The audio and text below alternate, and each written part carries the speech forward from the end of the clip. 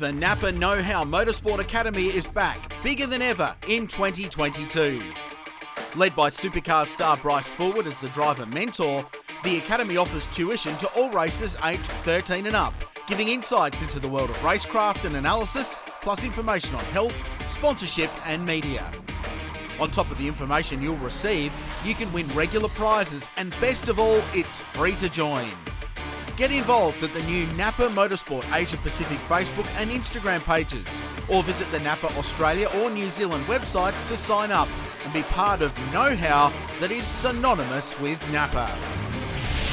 Start your engines. This is the NAPA Auto Parts Grassroots Racer Podcast.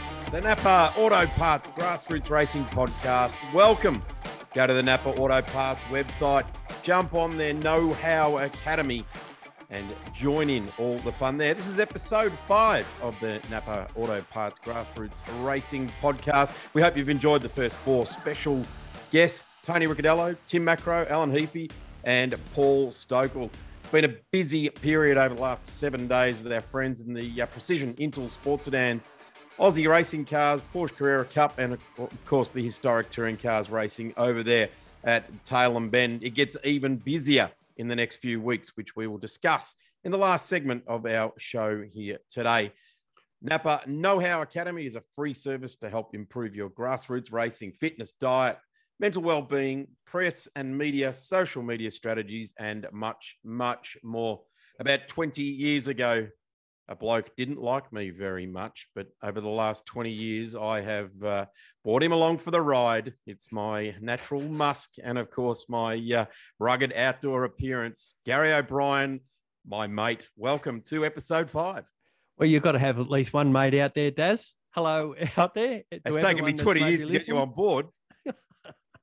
Yeah, looking forward to tonight's show, but we've got some formalities to get through first. Certainly do. We've got Grant Rowley, who will be catching up with our next young gun in Australian motorsport. Over to you, Grant. And I've got Brent Peters with me on the NAPA Auto Parts Grassroots Racing Podcast. Brent, you are over in WA and you've done and do a wide variety of grassroots racing. Tell us about your motorsport journey. Yeah, well, I love anything motorsport. Motorsport turns me on, and I'm into everything and anything. So I've had sprint cars, love speedway, brought up around speedway. I've got a sports sedan that we campaign. I've got a production race car, a little Renault Megane, and then the Hyundai XLs. I've got a couple of those that have a few guys get out, and anything I can do to get people on the track and get myself on the track, I'm into. Well, it's great that you love your motorsport. It's also great that you joined the NAPA Know-How Motorsport Academy as well. Just tell us a little bit about some of the things that you've been able to get out of the portal that we have and the information that we supply. Yeah, it was one of the XL guys, Steve McGregor, that got me onto it. And it's pretty cool. I really enjoy the stuff from Bryce Forward. So I think he's pretty underrated. I reckon he's a great talent. And the biggest thing I got out of that, he did a little video on your support network. You know, how you start off with your family, and then if you want to take things seriously, you got to get that bigger and get good people engaged. And we sort of did that this year, and now we're running 3 cars, and it's stuff like that is coming from the pros and making it twig with what you do. That's pretty cool. And then some of the media stuff, because I cover media for one of our categories here, and just the tips and tricks and what to really do, has been really helpful. Awesome. Great that it has been a benefit. Now, so you do some circuit racing stuff and you do speedway. What do you prefer, tarmac or dirt?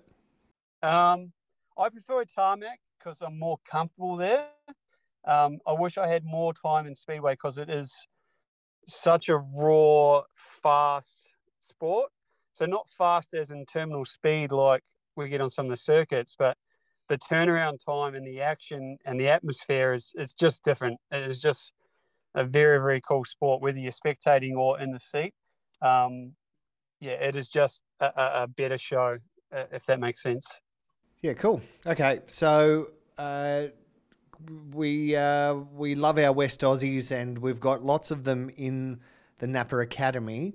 Tell us just your thoughts about where the grassroots scene in Perth and Western Australia currently sits. I guess when people think about motor racing in Perth, they think about Barbagallo, but there's another couple of circuit racing tracks. You've got Collie down there as well. Just tell us a little bit about your thoughts on where the grassroots racing scene sits at the moment. Yeah, well, I'm pretty biased being on the committee up at Wanneroo there. Awesome facilities, awesome track, but grassroots racing, so XLs are just dominating at the moment. It's just getting stronger and stronger. And then Collie, they've just done an extension. So the Collie layout is just fantastic. It is a really, really good layout. There's a lot more turns in it. It takes some of the horsepower equation out of it, so you don't have to have the big horsepower car to be quick at Collie. It's more of a driver's track. I'm probably going to get kicked for saying that. And then Speedway, we've got a lot of country tracks as well that put on a lot of shows throughout the year. So it's just huge wherever you go every weekend. Well, thank you very much for that from the NAPA Auto Parts Academy for improving all of your grassroots racing. Gaz, great to have an absolute journeyman and a legend of grassroots racing in Australian motorsport with us tonight. Yeah, our guest tonight started racing at club level in New South Wales at such iconic circuits like Amaroo and Oran Park. He has since progressed to take on many other circuits around Australia and overseas, from street sedans to improved production, sports sedans, supercars and more production-based categories. He's competed against the best. Vehicles he has driven include different models of Toyotas, Suzukis, BMWs, Commodores and Porsches. There's even been a Ford or two, a Hyundai, and even a Dodge Viper. But Daz, and you'll really like this, he's best known for racing Mazdas of the rotary kind, to such a point that he now has his own series. Welcome to the NAPA Auto Parts Grassroots Racing Podcast, Ric Shaw. Hello, Rick. How are you? Yeah, great. Excellent. G'day, Rick. Darren O'Brien Smith. Smith. At the other end, I know you know Gaz, but we have met many, many moons ago. But thank you very much for coming onto our podcast. Really appreciate it. Thanks for having me along, Darren. That's fantastic. And Gary, thanks very much for the invite. Listen, we're going to have to start right at the beginning. So it's going to stretch your memory somewhat, going back to probably the middle to late 80s when you were racing street sedans at places like Amaroo and Oran Park. Yeah, that was right. 83, I think, stretching the memory, Oran Park in an RX3. What a way to start, an RX3. All the greats start in RX3s. Yeah, the good old rotary. So I was working with rotaries back then and haven't stopped since. And so, yeah, 83 Oran Park in an RX3, and then kicked off into street stands with an RX2 and then an RX4 from memory. Yeah, I remember you in the RX4, most certainly racing in the over 2-litre street sedans. What started you off in motor racing? Why pick that category and how it progressed from there? Well, I started off with the Mazda Car Club of New South Wales originally, and just interested in cars all the way along. So got myself into a car club and went from there. But street sedans was, I guess, where I was destined to start off, because I was working with Phil Alexander at the time, and he was a well-known rotary specialist back in the day, and he was involved in the street sedan category himself. So obviously, with my boss involved in street sedans, I got into it, and off I went. It was pretty Phil mad Alexander days. is one of the rotary people alongside you, Rick, that sort of fall into that legendary status from the New South Wales side of things, because street sedans was absolutely huge in that era in the early 80s, right through probably to the early 90s. Here in Victoria, it was a lot more around the road registered, which became the club cars category. But certainly many, many people, you mentioned, Phil Alexander and yourself, getting a really good start in, production-based cars going around those great old tracks. Yeah, that's right, Darren. It was absolutely mental back in those days, because there was you'd have 30 plus RX2s and 3s or whatever thundering up the hill at Amaroo. It wasn't a one make series really. It was all Mazdas, but just all the different rotaries, and that progressed later on to RX4s, and I even remember an RX5 with Mike Mortimer. racing in the street sedans once, and then RX-7s started to appear. You know, the occasional Series 1 RX-7 or something. I think Terry Lewis, he raced an RX-7 in street sedans. It was just absolutely mental how many Mazda rotaries ran around in those days, you know, banging into each other and destroying doors and bumper bars and all that sort of stuff, which are today worth their weight in gold. I've got one in the garage, actually, a rear bumper and a boot lid off an RX-3. So if anyone's looking for one, contact us. Mate, what they're worth, they pay your power bill for the next 10 years. Not in current power bill times, that's for sure. Hey, what is it with street sedans and the Mortimer name? Well, Mike Mortimer was another rotary specialist back in the day, and well known everywhere. And like alongside Phil, they raced against each other and in all sorts of different categories with a lot of history there. But they were just rotary guys, and they built rotary engines and turned them into rockets and all sort of that was the sort of thing they did. And I followed suit with my work and haven't stopped and still working with rotaries now. And how was your success in street sedans? How was your win-loss ratio in those days? Because I tried to do a bit of background, and I knew you'd race those cars, and there's nothing anywhere that you can find unless you get onto an old Mazda Car Club magazine or something like that. Early Auto Actions will cover it.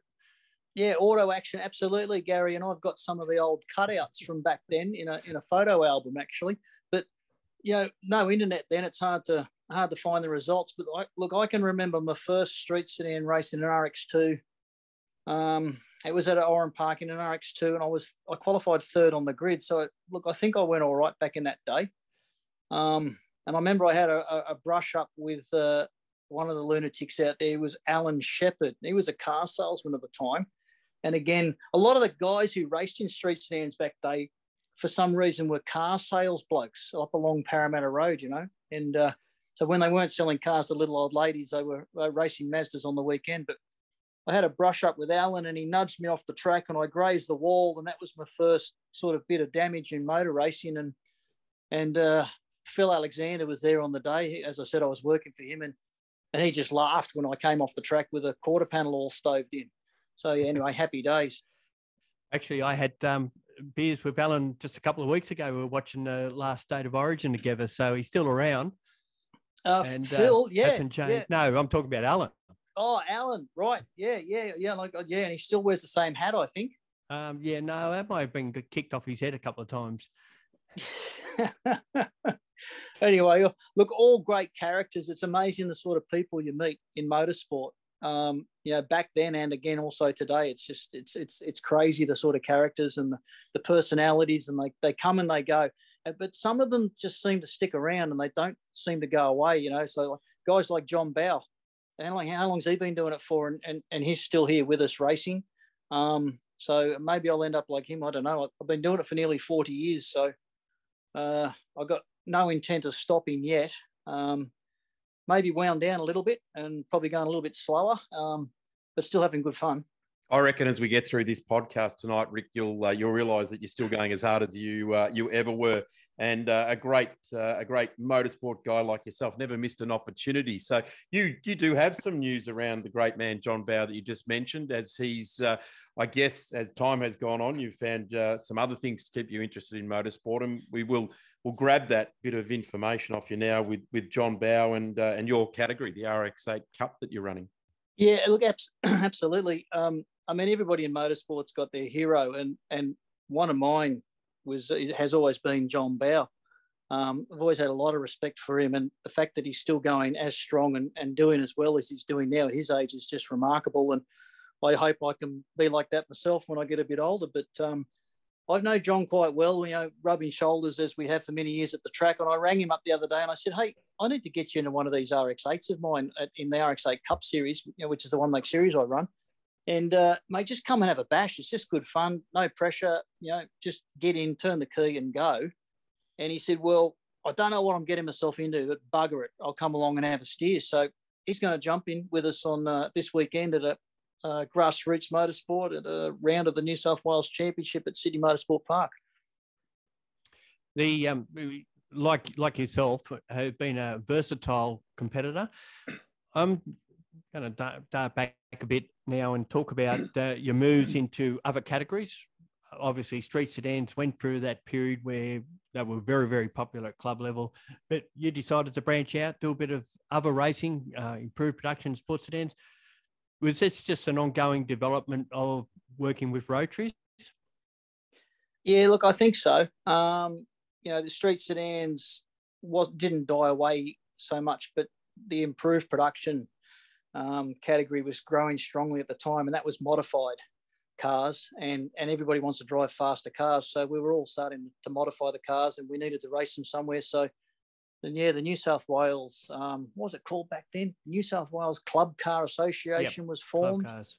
Yeah, I was involved in that, and it became the improved production.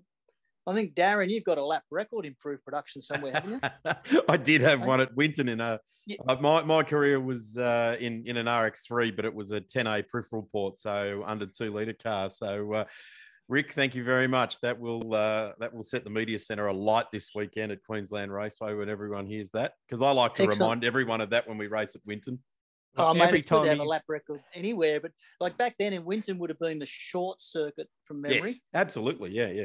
Yeah, I remember it well. I did the Suzuki GDI series, which was a one-make series back in '95, and we raced there. And even though it was a short circuit, it was a hell of a lot of fun in those little cars, and fun in anything around there. But since they lengthened it, look, it's a better track, Winton, and we all love it in the RX8 Cup Series, and we all look forward to going back there and racing. But look, IPRA was back then. It was the Select Maz boys that I think used to rule the roost down there in Victoria. It certainly did. Actually, interesting you use that word, rule the roost, because Gary's magazine Auto Action had a picture of my car going back whenever it was, 94, 95, whatever it was. And it was Mazdas tend to rule the roost in club cars. That was the title across the top of it. So that was good. Yeah, they did in the day. Like if you wanted to win in IPRA, which was abbreviation for improved production, you had to have a rotary. And that's changed these days. And the rotaries have pretty much all sort of died out from the category, which is a bit of a pity. But I guess that's why I started my category, to bring back what we had back in the day of street sedans. So I thought we'd rekindle it in the form of RX8 Cup as a one-make series. But, we can talk about that. But improved production was and still is a fantastic category for people to go and race whatever they've sort of built in the garage and what they've modified, so that those cars pretty much fit into a category that allows them to get out there and turn a wheel. It's a fantastic category. It is interesting when you look back down through some of the history and the names that were winning in that era that you talk about. And I refer to the likes of Phil Douglas, who's just sold Motec to Bosch. I mean, crikey, you couldn't get any bigger automotive juggernaut. Ken Douglas, who was, early days with Richard Bendel and Motec and all of those. And Ken Douglas's career is massive. Leanne Tander, all different, different forms of it. Plenty of names have moved through that category. Rick, can we get a bit of focus right back onto your motorsport career? And both Gary and I had a quick chat today about before coming on here. Well, we were supposed to be a quick chat, but your career is absolutely massive, and the diversity. I hark back to the '94 Tooheys 1000 when you finished in the Stephen McLean Motorsport VP Commodore. How did we go from a street sedan racer, club car racer into, all of a sudden you're at the big one, you're at the Bathurst 1000 event? I guess the one word that just gives you that answer is passion. I've always been passionate about my motor racing and my cars, not just rotaries, but lots of other cars. And I just, the passion to drive and go the next step and just make it happen. However I could, you'd sell your right arm if you had to get onto the grid. And back then in '94, I got a phone call from Steve McLean. He said, "How would you like to drive at Bathurst in a leased car off the Lansvale boys?" And I said, "Are you joking? Of course I want to drive." And you sell whatever you got to sell to make it happen, because sponsorship's never been something I've been able to pick up. But just passionate, mate. Just pushing myself, making it happen. Talk to people. And after a little while, I guess some people realised that I was kind of reliable behind the steering wheel. I didn't bust up too many cars, so they're happy to have you around. And I just sort of went from there. But swinging spanners as a mechanic and doing all my own work certainly made it a lot easier for me to race a lot of cars, because I built them and I repaired them and maintained them all by myself. But yeah, just, I don't know, being in the right place at the right time probably helps a lot. But just never losing sight of my dream. And that's the advice I give to young drivers these days. Just, you got a dream, just don't give up and keep pushing and keep trying. And sooner or later, things fall your way. And with any luck, you'll get to do what you want to do. Well, it wasn't your only visit to Bathurst. You went there quite a few times after that initial contest. Nova Castria Motorsport teamed up with Wayne Russell there on a few occasions to run with him. Had a run in a Hyundai Elantra in the Super Touring race as well. So you weren't done with certainly running on the mountain. No, that's right. Yeah, I remember that. That was Paul Pickett ran the Hyundai, like special Hyundai division with race cars. And when the Super Tourers ran a separate race to the V8 supercars. Yep. Actually, I was really lucky. I did the Super Tourer 1000 2 years in a row and the V8 1000 2 years in a row. So that was being pretty greedy. But yeah, after the Hyundai, I went back with Anthony Robson, who had one of the old ex-Longhurst BMWs. And we ran the 1000 race in a BMW, which was great. I think that I did was in 98, I think that was. 97 and 98 in Super Tourers. And I think I had 6 starts in the V8s. I can't remember. Done too much to kind of remember, really. But lots of people just sort of gave me a go, and had some faith, I guess, in me and trusted that I could get in and do the job that they wanted me to do. Rick, we're talking about a bloke that has really come from grassroots of motorsport, and you've gone to the 1000. Give us a bit of a feeling over those starts, and you're sitting there at Bathurst, and it is the big one here in Australia, whether people like it or not. It is the one that you want to be in. What is the feeling when you're about to walk onto the mountain on Wednesday afternoon or Thursday morning, and your weekend starts? And then what's it like when the race actually starts? Well, okay, terrifying. Back then, I was obviously younger than I am now. I hadn't even sat in the car when we got up to Bathurst in 94. I hadn't even heard the engine run. So jumped in it, did the first practice session, pushed on, had a deflating tyre, bounced off a wall, damaged the front left-hand corner, lost all my confidence. Overnight, the TAFE boys fixed it, and we were back on the track the next day. Come race day, it was raining. Nobody driven the car in the wet, and the guys I was driving with they all were too scared to start in the wet, literally, and they just said, you've got the job. And I said, I don't want to do it. And they said, well, you don't have a say in it. We've decided you're starting. So next thing, I'm sitting on the grid, about to start my first 1000 in the wet, and honestly, terrified, didn't know what to do with it. But I don't know, it's like anything, it just becomes natural. You push on, you change gears, you turn the steering wheel, it all happens, and the next thing you stop thinking about it and you just get on with the job. So wonderful experience, and I can remember it like it was only yesterday. And that was just first of a few that I did, and the fears were all those sort of same nerves were with me when I first went to Nürburgring to do the 24-hour. And I'll be honest with you, that's even more demanding than Bathurst has ever been for me. So you just take a deep breath and you just get on with the job, I guess. So 2008, you went over to the 24 hours with the Mazda RX-7. This was something that I'm interested to hear. Was this the same Sennheiser car that you ran here in many, many production car races, or was it a different RX-7?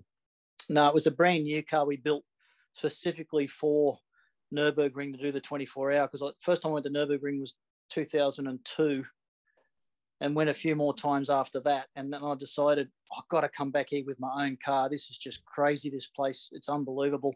And I could talk all night about Nürburgring, but when I decided I'd go back to Sydney, build my own car, I did. And we fronted up about 2 years later on the grid at Nürburgring with the Mazda, brand new car.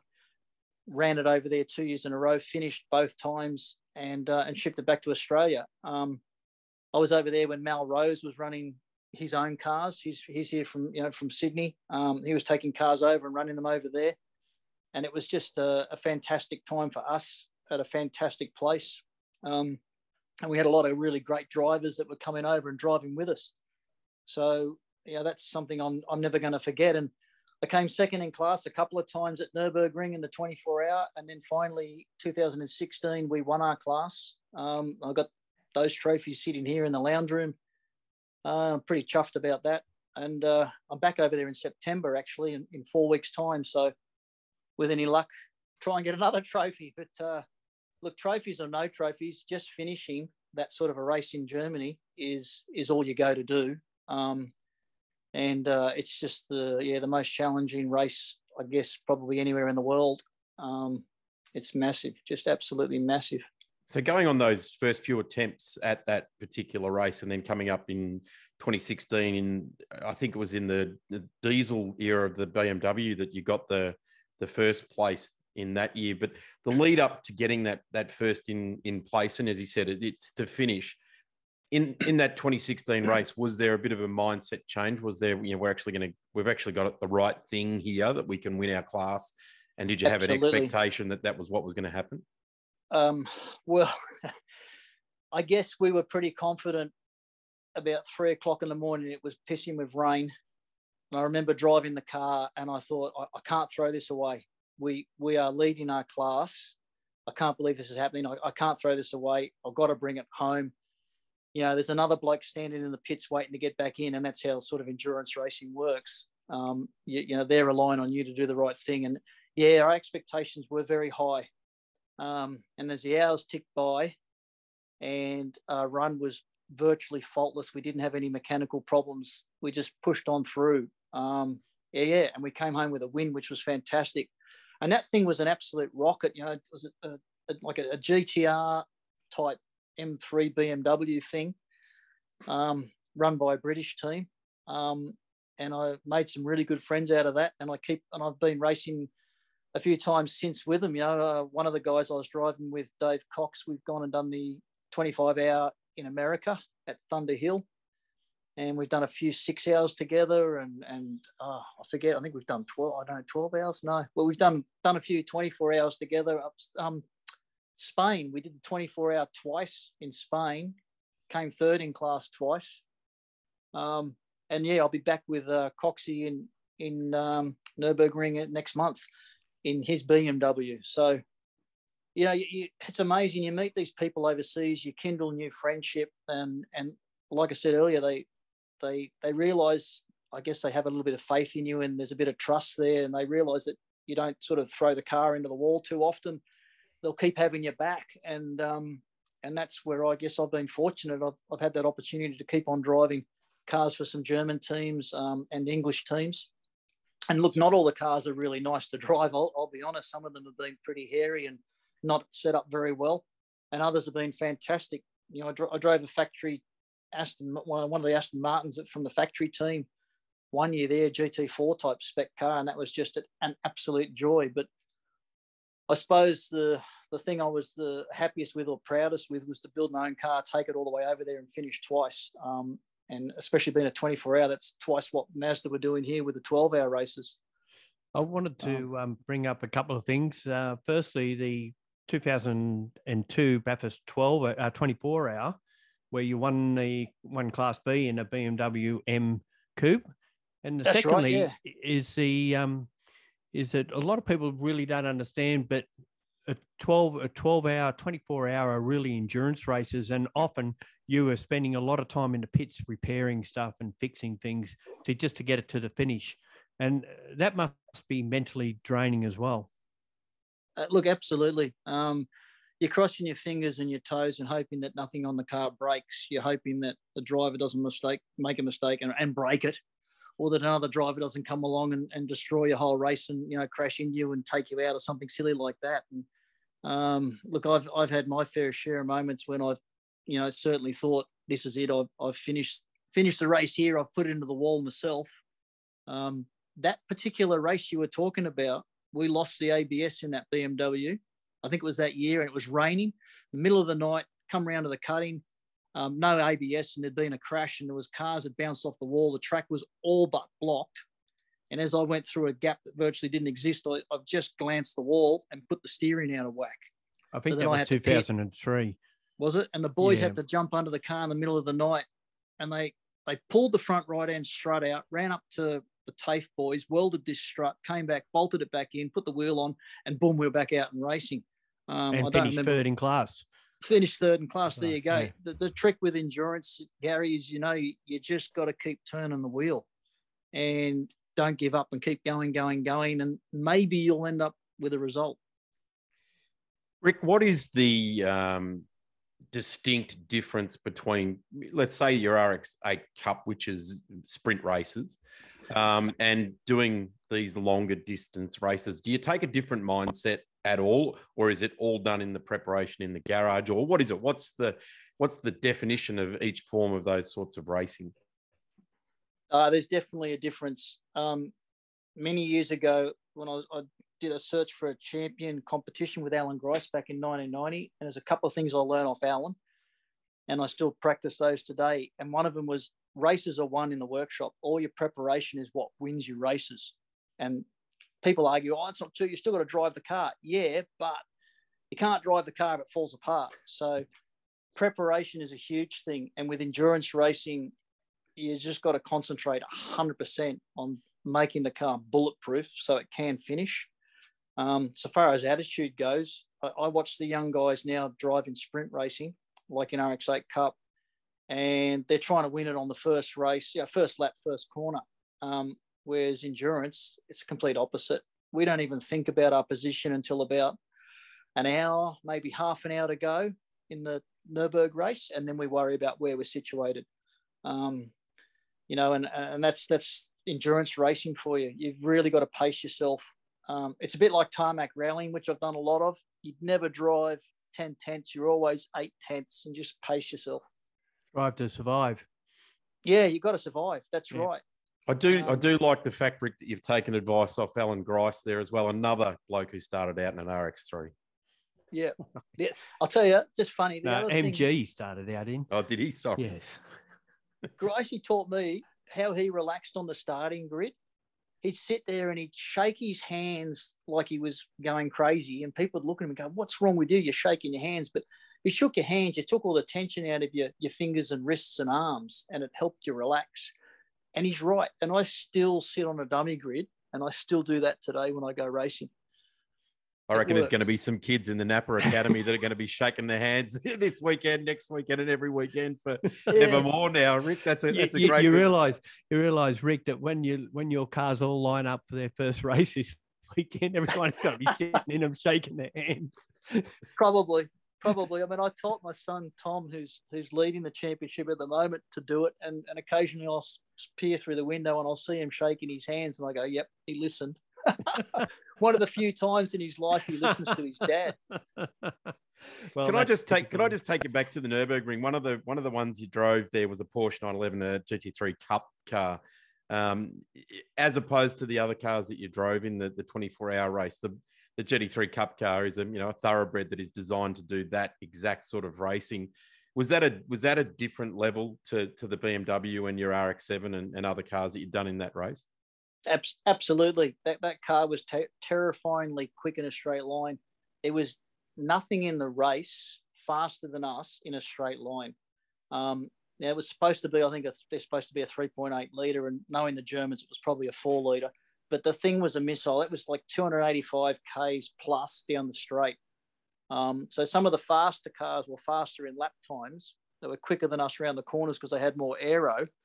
But in a straight line, because we had a little bit less aero, we drive past them down the long straight and sort of pull away. It was a missile, and it actually took me for a ride at one stage because it had an air-operated paddle shift system, and which had auto blip and the whole thing. So on the downshift, when you pulled the paddle and it blipped for you, the auto blip started to stick. So it would hold the throttle on and keep on driving you into the corner as if the throttle was sticking. And it was absolutely terrifying, to the point where I pitted and got out of the car and said, "I cannot drive the car." And the Germans were there going, "Well, it's all right. It's okay. Just drive. Don't worry about it." I said, "You get in and you drive it."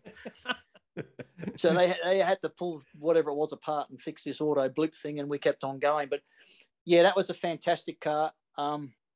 Built by a German team to do the job, and the Germans know Nürburgring. It's their backyard, and it's just unbelievable how well they can set a car up drive around there. It's just fantastic, really good. Yeah, speaking of quick cars, I noticed that there was a couple of Wakefield 300s where you had a Mazda RX-7, but it was Chev powered, and also Yeah, that's right. The Dodge Viper. Tell me about those two particular cars. Yeah, well, the RX-7, Steve Anslow had an RX-7, and we blew up a few rotary engines in it. So he said, "Stuff this, we'll put a V8 in it," and that car was fantastic. So it was an animal, a really good car, and well balanced, even with the V8 in the front. It was quite lightweight. We won the Wakefield 300 with that from memory. Even in the wet, it was a good car. Gaz, it's only that Ric Shaw's saying this that I'm not disagreeing. Anyone else, I would go, yeah, right. Hey, you know, I'm a rotary guy, probably more so than most guys, but I still like and appreciate a car if it deserves it. And I like it. You know, some people want to shoot me, but a V8 engine in an RX-7 FD is a good thing. And I've got nothing against it. Certainly a fun car to drive. You mentioned a Dodge Viper there, though. Yeah. Gary. Yep. That was like driving a tractor. You know, fun in a different way, but not really exhilarating. I'll say when you pointed in a straight line, V10 engine had lots of grunt, but that was about all the car had. I think I drove that at Bathurst. That was Mike Conway's Dodge Viper. Nations Cup. That's right. It was Nations Cup. Yep, Nations Cup at Bathurst. And of course, you teamed up with him as well in the 1000 in a Falcon. That's right. Yeah, we raced. We did the inaugural Queensland 500 at QR back when the V8s first went to QR race to do an endurance race there. And then, we did Bathurst together as well. So, we did a little bit of V8 stuff together. I used to do a lot of his test driving and setting up for him with his V8, which was good because it gave me bum in seat time, which is so hard to get with V8s at any time for anybody, you know. Especially these days. Even harder these days. And look, the cars we were driving back then at Bathurst in the 90s, nothing like the cars they're driving these days. I think we all know that. But still, you know, they were different cars, but they were fantastic to drive. At times, a handful. You had to have your wits about you. And even that car I drove in '94, that didn't have power steering. That Lansvale car. So they just had a big steering wheel on it back then to make it easier to turn. I asked Alan Grice about that once. Why do the NASCARs have such big steering wheels? He said, well, you've got to put your whole body over them to turn them because they don't have power steering. Yeah, it makes it hard. So I think the guys these days in some ways have got a little bit easier with the cars they drive. I'm not going to say they drive themselves, but they're engineered so well now that it's sort of more fingers and toes, I think. Our friends at Improved Production, which is going gangbusters in Australia at the moment, will hunt Gary and I down if we don't ask you about your second in the Nationals in the RX-7 in 2003 and whose car that was and who built it and around that particular assault on the Nationals. That was the Nationals at Sydney Motorsport Park or the Nationals at Oran Park? No, Sydney Motorsport Park it was. I think it was the one Noel McFarlane won in the Rainbow Warrior. Right. I think it was. I was driving Peter Rushton's RX-7 in that race from memory. That sounds about right. Yep. I'd won the sports. Was that '98? I'd won the sports sedan championship in my car, and he cleaned up the production, the improved production championship in his car. So we swapped cars for the last race or something like that. That might have been a different race, but we ended up swapping cars for the last race of the season. Last meeting. The last meeting of the season because we'd both won the championships. But I think memory serves me. Peter's car. Memory serves me. There was a lot of cars fell out of that last improved production. I think it was the final of the Nationals. If I'm on the same waveline, that Rainbow Warrior, which was formerly Terry Lewis's car. I mean, Noel McFarlane got it and wasn't expected to win, but I think a few of the front runners fell over. And not saying he didn't drive well, but he actually won due to that. Right? You're right. The guy who we thought was going to win that, I can't remember his name, in a red RX-3, blew up the engine on the second last lap or something silly. And I got hit by Wayne Wakefield and turned around. So I think I was going to come second or something, and I actually got turned around on the second last corner, and he turned himself around doing it in the process. And I remember the clerk of the course having a fairly stern discussion with us afterwards, or both of us, but I was on the receiving end at that time. So, yeah, it's just one of those things that happens in motorsport. Yeah, well, you don't do it intentionally. It just happens. I remember Wayne Wakefield at Phillip Island at the Nationals coming onto the straight there in that wild wagon that he drove, all four wheels off the back of the Ripple strip, stayed in the power, grabbing gears along the grass, and came back on sort of halfway down the straight. Many others have come off there and not been able to control that, but that car was certainly wild. We've touched on a great bit of endurance aspect to your career, Rick. The other interesting thing is, and right at the very other end of it, is some time attack stuff that you've done as well. What attracted you to start to take on that aspect or that challenge? Just a different sport, side of the sport, really. Look, I haven't done a lot of time attack, but just a different side of the sport, and driven a couple of people's different cars. So it's a different sort of challenge, to try to get that perfect lap that we're all chasing. Completely different end of the scale from endurance racing, and really quite different to racing in general, because it's just you against the clock. So, yeah, look, I've got a lot of respect for the guys that put those cars together for time attack. But as I said, I haven't done a lot of time attack, but, yeah, just a completely different discipline. Much like going and doing tarmac rally, a completely different discipline again. I just sort of try to do as many different forms of motorsport as I possibly have been able to do, and will continue to do, I guess. I want to just touch on, there was one entry, a VS Commodore at Bathurst was under your name, Ric Shaw Racing. Was that, I think that was the last time you would have driven a supercar at Bathurst. Was that a car of your own build and development? Okay, that was my own car, V8 supercar that I ran, and I built that with Bob Tyndall, who was well-known V8 guy back then. We built the car from one of the very last Holden Motorsport body shells, and ran it in the Konica series, and then ended up at Bathurst with it. And then after that, I sold the car. But that was the last time I ran a supercar at Bathurst. You're right. Was that car's since been restored, hasn't it? It has, actually. I just remembered I drove it probably 12 months ago or so. John Alcorn has restored the car back to its former glory, and he rang me up and said, "Do you want to come out and have a steer of your old car?" And I said, "Of course I do." So went out to City Motorsport Park and had a drive, and he had Dave Addard there driving the old Alcare car. Yeah, Billy Addard had a fair bit to do with the restore on those cars, didn't he? Yes, you're right. He did absolutely put in a lot of work and time and effort, and they're absolutely pristine. And we spent an afternoon following each other around the track and had a lot of fun. It was really good. Loved it. Rick, you've had a lot of ups and downs around mountains. Pardon the pun, Bathurst, Nürburgring, etc.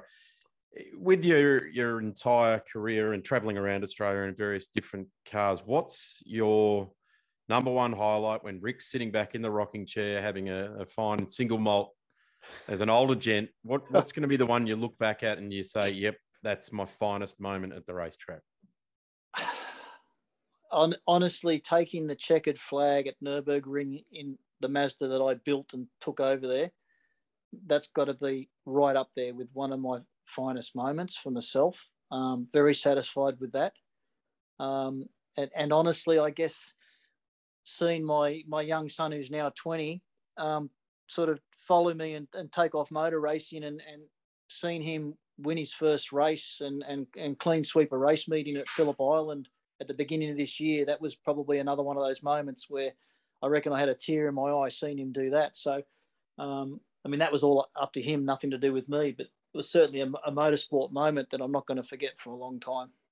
Well, you're in fine company there, because I called a race in 2009, the development series for V8s, and James Moffat won the race. And in the back of the commentary booth, 1 foot behind me, was Mr. A. Moffat with tears rolling down his cheeks. So even the hard man of Australian motorsport will get a tear in the eye when the son comes home with the goods.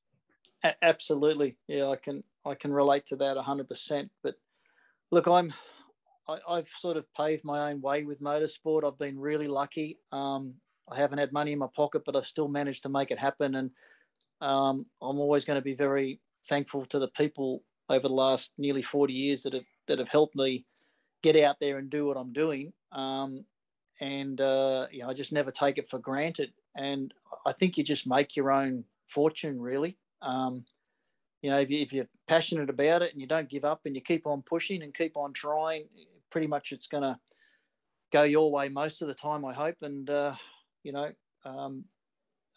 like after so many years of working so hard to do what I like doing, I thought it was time to give back a bit. And that's why I started the RX8 series, for guys to come out and race and have fun and race sort of cleanly and closely in a controlled environment. And to stand back and watch all those cars grid up now, I think, wow, it was well worth the time and effort to make it happen. So that's pretty special for me, especially the first time. It was 4 years ago when we had our first proper RX8 race 4 seasons ago. And I can remember standing there watching the cars grid up, and it's just, a wonderful feeling.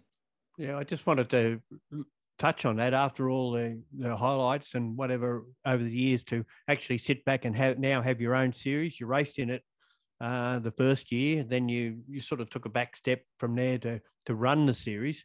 Has it all been easy going, or has there been difficulties along the way? Oh, look, no, it hasn't been easy going. It's definitely been hard. A lot of hard work, trying to convince people that what you're doing was, the right thing with all the right reasons, and that they should get involved. To find corporate backing's just been virtually, it's impossible. Virtually no corporate backing so far, but we haven't given up. So, really, we've just, worked really, really hard to make it happen. Put a lot of time and effort in. My wife Lisa's helped me a lot in the background with it. But I guess it's just people believing that what I was doing was a good thing and the right thing, and not walking away from it, and having a little bit of faith, and getting involved at any level, whether it was just helping in the background or actually building a car and saying, yeah, I'll come and join you, and I'll put a car of my own on the grid. And we started off with 6 cars, So no, not easy. A lot of hard work, things, and sometimes people are just working against you in the background, and you just got to soldier on and keep on going. So even today, we're doing our 5th season now of RX8 Cup, and every race meeting there's some challenge that pops up somewhere, gives you a headache and makes it difficult. But at the end of the day, you sit back and you look at it all and you go, that was a great event, and a lot of people had fun, and we've got good numbers on the grid, and it's still growing. So it's a lot of fun. I liked that the first year, it was a New South Wales category, but you've since expanded it now. You've been to Victoria. Obviously, you see that as a potential improvement to the size of the grids, because more people get to see the cars and the category and want to be involved. Just before you answer that, Rick, Gaz, on that point with Phillip Island, Rick, my background is involved with the club locally at Phillip Island. Absolutely resounding success with the people locally down there. They just loved it, and the racing was awesome. So sorry to cut you off, but really the compliments out of that event with your category were massive. Yeah, thanks, Darren. It's great feedback, and it's, it makes you feel so good when you hear people talking about things positively in the background about what you've done and so work so hard to do. But look, we were really fortunate, I must say. The first year when we kicked off with RX8 Cup, it was with AMRS, which was the Australian Motor Racing Series. And it was the first year that they ran the series, and we joined them. And it was actually a national championship, Gary, rather than just kicking off in New South Wales. It was a national series for the first 2 years with them. And that really gave us some momentum. When COVID hit, everything was sort of slowed down, and that's where we started just to do the New South Wales Championship. Now I'm pushing forward to try to do more and more national, and we're organising the New Zealand guys who run their RX8s over there. They've got a very similar series in New Zealand to come over and join us at Bathurst. Now we're working on that hopefully now for April next year. And if we can make that work, we could have 50, 55 RX8s on the grid at Bathurst. And I'm not going to give up until that happens. So that's my next task that I've firmly set myself. And if the organisers want to work with me, the New Zealanders are behind me, that's what's going to happen. But I just want to keep taking RX8 Cup to greater heights. I'd love to take some cars over to New Zealand and race over there. We're going to keep on doing, up and down the East Coast, and we're back at Phillip Island in December because everybody loves it. And we'll keep going back up to, Queensland, to Morgan Park, and everybody loves Winton in Victoria. So, the cars, it's great to race these cars at different circuits, and that's what the drivers want to do. So that's what we've got to keep on doing. So I sort of term it as a national category. Even though we do the states championship, we have a national points score. And that's the direction we'll keep on going with it. Rick, that was very interesting. We've had our first news exclusive. We're not a news podcast here at the NAPA Auto Parts Grassroots Racing, but Gary's got the shakes up when you said we're going to try and get 55 cars in April up to Mount Panorama there. He's emailing the guys at Auto Action. Hold the front page. I've got the news grab out of the podcast last night. Well, yeah, look, we've got the New Zealand blokes. They are busting to get over here and race. They all want to go to Bathurst, obviously. I mean, who doesn't want to race at Bathurst in anything? So they're busting to come over and bring their cars. And then all our guys in the category here also, most of them have never raced or driven anything around Bathurst. So everybody wants to do it. We just got to make it work with the organisers. And it was penciled in for November this year, but unfortunately that's now not going to happen, and it's getting rescheduled for April. And look, everyone out there, cross your fingers for me, please, that we can get it there in April. I'm not going to give up until it happens. At this point in time, Rick, I would like to share one of my favourite motorsport memories, and it happens to have you front and centre on the stage, and it's not that many years ago. Phillip Island, Q Tourist Trophy, Q Fashion 1 hour race, Tourist Trophy race there. You were driving, I think it was the Gary Manel Porsche. And you talked about rocket ships earlier on. And that Bulgarian supercar, the Sin GT, with Ben Schutz at the wheel, happened to come past you in your Porsche in a straight line. And something happened, but I'll backtrack for a minute. I'm standing there talking to Ben Schutz in his shed not long after the race.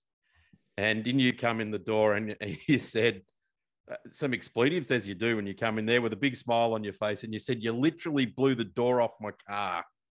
Yeah, that's right, and that's what happened. The door literally got sucked off the side of the car by another car going past me, because as it passes, there's a low pressure area behind the car that's gone past you, and the door's just buffeted and got sucked off its hinges, and in the blink of an eye disappeared, never to be seen again. I was just going to keep driving, but I figured I'll get black flag, and it wasn't my car I was driving either, so I ended up pulling into the pits. And look, we did recover the door and had a fair bit of damage to it, but nothing that wasn't unfixable. So the problem with those Porsches is the hinges are supposedly held on with a pin, but the hinges on the door, there's a pin that holds the hinge on, and everyone removes the pin, so it's easy to take the doors off the car to work on them and service them. And the pins hadn't been put back in, so that's why the door came off. It was interesting because it was that the whole team got up out from underneath the Sin and all walked out of your shed, and there it was, the car without a door on it. And I don't even think race control knew that it had occurred, because it came off and landed on the side of the track, and no one saw it. It was like, we got to go and find that door. No, there's no door, mate. Yeah, there was. There's no door on the side of our car. It's got to be somewhere. Yeah, absolutely. It's one of those moments. The in-car footage shows it really well of what happened. And I didn't quite know what to do at first. I just wanted to keep on racing because I was having so much fun. But as I said, I thought, I'll get black flag. I might as well come in, But yeah, it was one of those funny moments. Well, being a Porsche, obviously the door wouldn't be cheap to replace either. No, definitely wasn't. Lucky you weren't putting a bill for that one. God, well, I've always taken responsibility for the cars I've driven, and I've always paid my way. So, it was one of those afternoons where it cost me a few dollars to help fix it. But like I said, the door wasn't completely destroyed, luckily enough, and we managed to repair it and put it back on. Well, we're getting towards the end of our little chat. I must say that we've covered a lot of ground, and there's a lot more we didn't get to as well. But we're really holding our hopes high, our fingers crossed that you do progress with this RX8 Cup series of yours and make that big transition and get it up to Bathurst next year. Yeah, absolutely. Thanks, Gary. I'll certainly keep working hard towards it. Keep working hard in general to just keep the whole series going and growing, and helping all the competitors, join and build cars. And see, a lot of our guys come into motorsport in the series, and they're completely new to motor racing. They don't know anything about it, how it works. So it's a big education for them. And I do my best to sort of try to fill them in and let them know what they're getting involved and how stuff does work. But it takes all types of personalities. Like we got John Bow driving one of my cars this coming weekend, and the other end of the scale, we've got a young lady who's only just turned 15 years of age this week, and she's joining RX8 Cup for the first time, and she's never gridded up and raced in her life. So that means Maisie's got a battle on her hands to be the fastest femme. Is that correct? Well, yeah. Well, Maisie's got the job of helping her and looking after this young lady over the weekend, and it just goes to show you've got 15-year-old girls racing and guys like JB with all the experience under his belt racing, and then everything in between, blokes from all different walks of life and different age. And we've got an over 50s cup in the series, and we keep a point score going. And Terry Lewis won that last year, the over 50s cup, and he was the, correct me, 1990 production car champion, or was it 92? Yeah, in Holden Commodore. Remember that? Commodore. Yeah. That's right. So we got guys from everywhere racing in the series. We got blokes who haven't raced for 25 years. They hung their helmet up, never to race again, and all of a sudden they gone and got their motor racing license back and come out and joined us. It's unbelievable. You really need to do and have a media personality that used to race Mazdas come along and do a bit of a guest appearance after JB's finished, by the sound of things, Rick. Mate, you are probably right, Darren. We probably do. And look, I welcome anybody into the category, and I'm not going to let that opportunity go by, Gaz. Sorry about that. But just to be funny, I'll get some mileage out of that. What I was going to say was, after JB driving as a personality in the series this weekend, I thought the next race we need to get a girl in. So, Darren, how about you wear a dress? I can do that. I've done worse. Put you in a car. How about that? I've certainly done worse. I've absolutely done worse. You can have him at the Phillip Island round. He won't have to travel so far. Yeah. Why not the big scary fast track? Thanks, Gaz. Yeah. Why not? Throw you in the deep end. Yeah. Well, it's at this point, Rick, thank you very much for joining us on the NAPA Auto Parts Grassroots Racing podcast. It's been fantastic to have you on here. And I think when we look at the title of our podcast, the Grassroots Racing, you really are the epitome. Although you've done it around the world and you've done it at the top level, you're a bloke that's always turned the spanners, got under the car, and if there's been something to fix, you're there to fix it. So we thank you very much for your time. Guys, it's been a pleasure. Thanks for having me on board and sharing some of those memories with me. I've forgotten half of what I've done, which means I'm really fortunate to have done what I've done. But look, guys, thanks again for having me on the show. It's been fantastic. All the best, Rick. We'll see you on the weekend.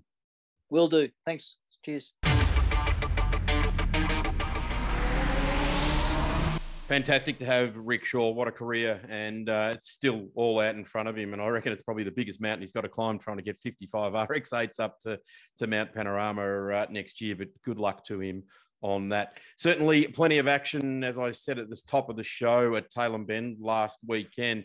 we had the sports sedans, the Aussie cars, and the Porsche Carrera Cup. Of course, Jordan Caruso took 3 from 3 in the Audi A4 in the sports sedans, set a lap record. So really not much more to report on there, is there, Gaz? But he absolutely had that the weekend by the throat, didn't he? Yeah, Steve Tomasi, to his credit, led second race for a while before Jordan got past him, and Jeff Taunton came through in third spot in each race, but unfortunately got a little penalty in the last. It dropped him a couple of spots in that Mark II V8. In the other classes, I guess Super Utes actually put on some really good racing on the weekend, and Adam Margarine, in his return to racing, had a win, which was, was probably a surprise to a few people that have been stalwarts of that category, even back in the turbo diesel days. So good one for him to start off his resurgence in career in Super Utes. And of course, Aussie racing cars, well, they always go hard and fast, don't they? And Cody Garland ended up winning that. And of course, I think he'll be due to race in TCR this weekend up in Queensland. So he's doing a fair bit at the moment.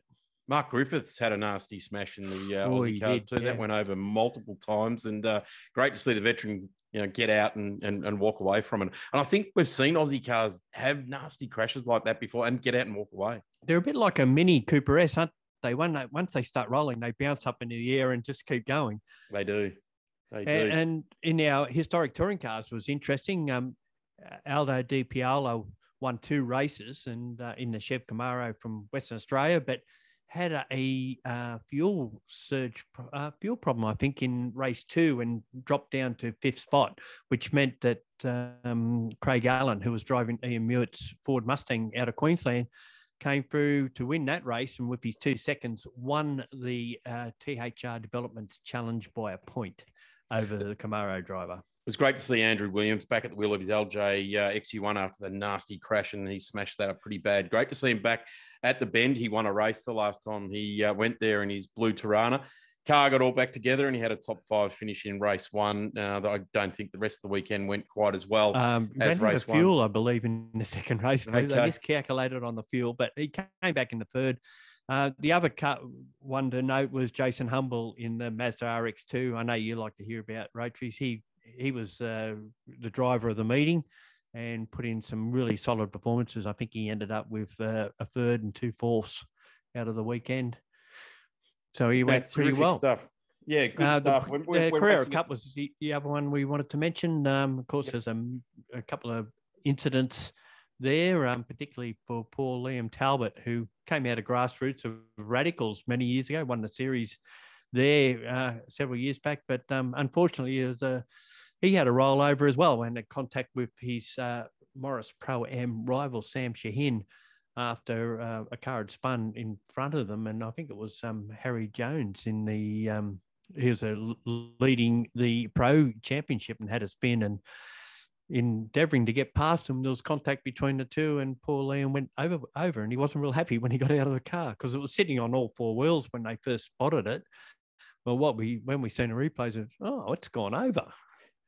Yeah, you don't like that replay, do you? Well, that's great. We move on from Tailem Bend, and this weekend, I'm going to have to say this is probably the busiest weekend in Australian motorsport coming up this weekend. Leading the charge is Queensland Raceway with the Shannon's Motorsport Australian Championships. We've got TCR, Trans Am, production cars, prototypes, radicals, and the Fanatec GT World Challenge on there as well. Gee, the Trans Ams are just growing in strength, aren't they?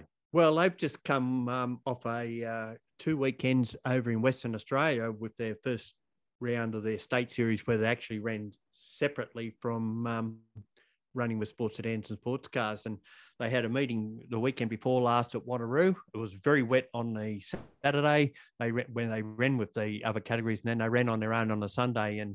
And John Pride ended up being the winner there in a Camaro. They're basically all Camaros over there. The only challenges that turned up were one for Gary Hills, who didn't start as it turned out, and Peter Robinson went across with his car, and Mark Crutcher, who seems to want to race every weekend in whatever he can drive, whether it be a Mustang Trans Am car or a Nissan Pulsar in the APRA series. he was there, so he went to both those meetings. The second of which was at Collie last weekend. So as you said, big things for Trans Am cars in Australia, and they just keeps growing and growing. And you can see why Peter Adderton wants to put Brady Kostecki in one to have a run. Great to see the production cars having a great field of cars as well. So really interesting to look at the field. We've got all of the main contenders from Sydney are entered again. Except for Shane Smollen and Rob Rubis aren't running, but all the other BMW M3/M4s are running. Ben Jesikowski in the older model E92 M3 is always been a bit of a dark horse. He was quite quick in Sydney, and the HSV Club Sport of Chris Lillis and Matt Holt will be another strong contender. I hate to pick you up, Gaz, but my entry form here has Shane Smollen and Rob Rubis clearly entered in Class X. They withdrawn, have they? Shane only gets back from overseas on this Friday night or something, and I think it was just a bit tight too. Right. Okay. Well, Chris Lillis and Matt Holt get back behind the wheel of the HSV, so we'll see if the big V8 can take it up to them. Prototypes will be a ripper. We've got Ricky Capo coming back in the Praga. The fleet of wolves travelling over from so what do you call it? A Tailem herd Bend, or a pride or a pack of wolves? A pack of wolves coming over. So that'll be good. The Radicals back on track as well. So they'll have 2 races over the weekend there as well. And the Fanatec GT World Challenge, where our very own Paul Stokel will be pulling the helmet on in the KFC car number 2 for this weekend. The Porsche Michelin Sprint Challenge also on. And just harking back to production cars, Gaz, fighting the night. We had some good memories in the production car race. I'm sorry, I'm going to miss that. And none of it's to do with on track. Yeah, and that's with the LED lights they put on the cars and all that. It's just spectacular. It's great to watch. I hope you really enjoy that. It'll be an absolute ripper. Yeah. Besides that meeting, which is big enough in itself, there's a state championship meeting in Sydney, which we've already alluded to with Rick and the RX8 Cup, but there's also sports sedans, HQs, and all the other categories there, plus the Festival at Speed at Winton, which should be a fairly big meeting for historic cars. Yeah, the Group Q Sports Sedan Group have really gone behind this one. They've got a lot of cars entered there, conducted by the Victorian Historic Racing Register, and is also being live streamed for the first time. So look forward to that. PIARC at Phillip Island have got the August Access meeting, supercars, 2-litre sports sedans, XLs, and sponsored this weekend by Racer Industries, and it continues the 70th anniversary celebrations for that club down there. Big reminder for 12th, 13th and 14th of August, get trackside for the huge program of the Victorian State Circuit Racing Championships at Sandown. Of course, it'll be on BLTV there as well. But I'll tell you what, if the last 3 weeks, there's plenty of motorsport going on around the place. Oh, yeah, and a lot we'll have to get through the next time we meet up, Daz. Certainly will. Well, Gaz, thank you very much. That's round 5. Ding, ding. It's over. So we get to disappear back to our corners. You can be in the red and I'll be in the blue. Whichever way, I come out a winner. Gaz, you wish. Thanks very much. We'll speak to you again in a fortnight. Thanks for joining us, everyone, on the NAPA Auto Parts Grassroots Racing Podcast. You've just listened to another Network R production.